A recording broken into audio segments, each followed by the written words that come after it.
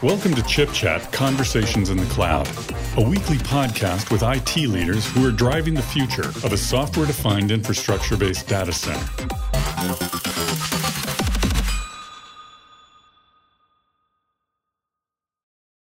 Hello, I'm Gary McCulley, and welcome to Chip Chat Conversations in the Cloud. Today I'm speaking with Eran Haviv, founder and CTO of Iguazio. How's it going, Eran? Great. How are you? I'm doing well, thank you.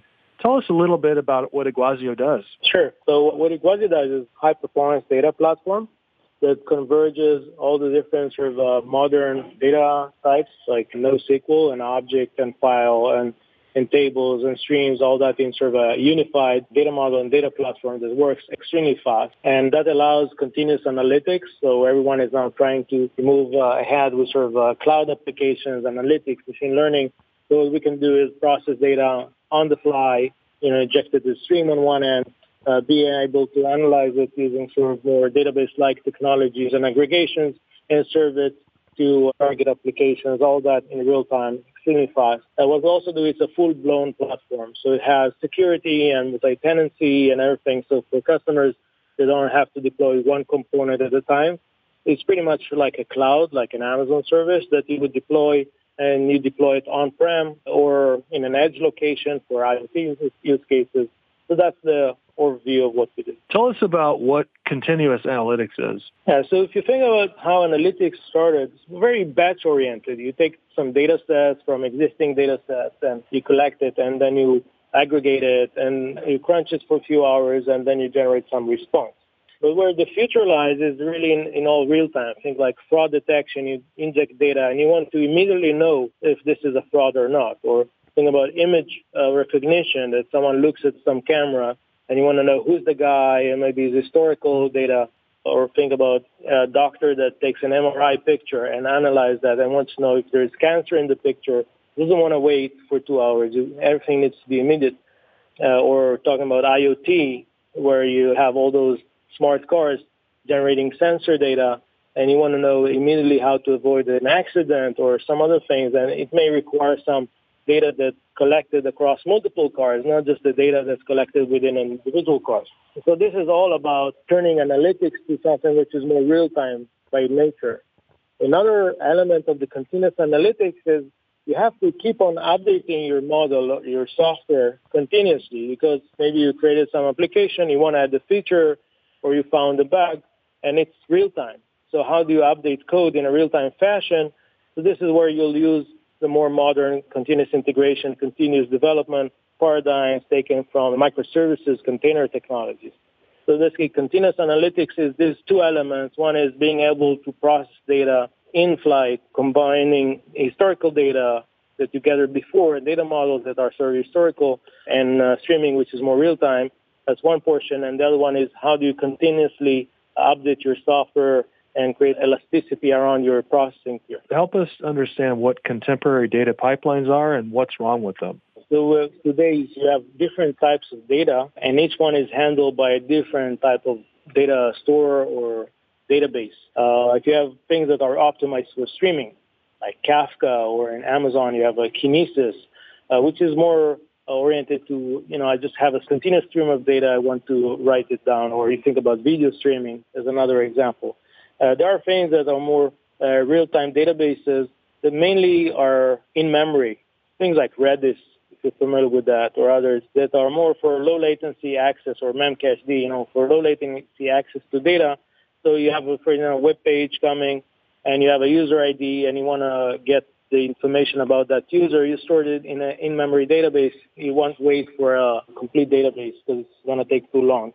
And then you have other databases that are more query-oriented, write SQL, etc. For each one of those things, you have to go and deploy a different package, and each one of those packages have its own disk and its own security and its own high availability. That becomes sort of a nightmare. And another challenge is that you have to move data between those tiers because each tier is optimized to a different read pattern. Maybe it's more random or more sequential, and it's very, very hard for enterprises to deploy. So what we did, we said, we'll just create one unified model. We re-architect the entire storage or in database architecture. We sort of collapse the database logic and the storage steering logic and storage management logic into a single process that knows how to have the intelligence of a database, but the low-level understanding of how flash works and memory and networking and storage to be very efficient. We know how to do multiple types of indexes on that data, so it can be accessed by different types of random sequential patterns. It knows how to store all different types of data, documents, tables, streams, files, etc., and just have different APIs, which are all standard APIs. So we don't reinvent the APIs. We just visualize the data through different APIs. And then what it really allows you is, first, the deployment is much simpler because you only deploy one platform that exposes itself as multiple things. And second, you stop moving the data. You just write data in one form, maybe as a stream. You want to query the data as if it was a database. You don't have to move the data and transform it and do ETL like you do today into a database that's organized as a table. You just use the table API and you query the same data. So what it allows is huge amount of simplicity. It's not way more secure because once you don't move the data, you can audit all the access to the data. You can maintain the identities of who wrote and read the data over time, give permissions without moving different systems. It also improves the performance because you don't have all those data movements. You don't need to waste bandwidth. You don't need to waste time on moving the data. You just can query data in place. Do you have a storage product in the market today?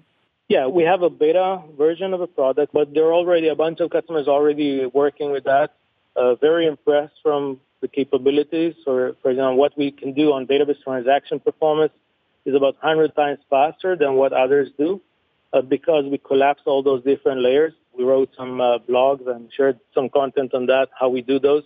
It's really sort of reinventing all the storage stack, thinking of flash more as memory than most people think about it as disk. So again, we have very good traction with customers. We have more demand than what we can actually serve today. What are some of the hardware components of your product? We're using the infrastructure in a very optimal fashion. So we use 100 gigabit network adapters because we can support 100 gig throughput on each one of the nodes with direct access with things like DPDK and advanced libraries for networking. We use NVMe Flash to deliver the performance using Intel in many cases.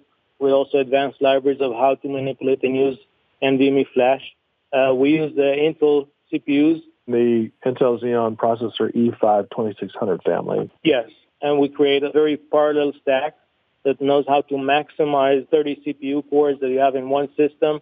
There's a lot of attention on how all those 30 CPUs work entirely in parallel without any locks between them, without any starvation points. We use the vector instruction set of the CPUs in many of the algorithms that we develop. The search algorithms are very compute intensive. When you're doing database and not the traditional storage, there are a lot of aspects of search and index which are very CPU intensive and memory intensive. So we had to redesign the memory and the algorithms in a way that is optimized to how CPU pipeline works. We get sort of a 10x boost just from doing those low-level tricks of how to use the Intel vector instruction sets and how to create a more streamlined memory access pattern. If you think about databases, you have a lot of lookups, and that means a lot of different access to memory, which sort of kills the CPU performance. And if you know how to combine those memory accesses with more of a streamlined architecture, think like what CPU does in pipelining and prediction, we do that at the application level. You're also using some of our data center SSD products. Yes, we use the latest versions of NVMe. We're very tight collaboration with the Intel Storage Product Group.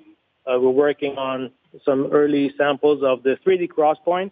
Yeah, 3D XPoint helps address that latency issue.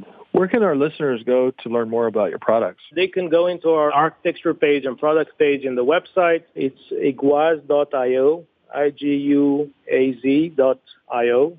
I do a lot of blogging, both independently as well as on our product. And you can always ping me through Twitter, LinkedIn, emails. I'm very responsive. Well, thanks for your time, and best wishes to Iguazio. Thanks.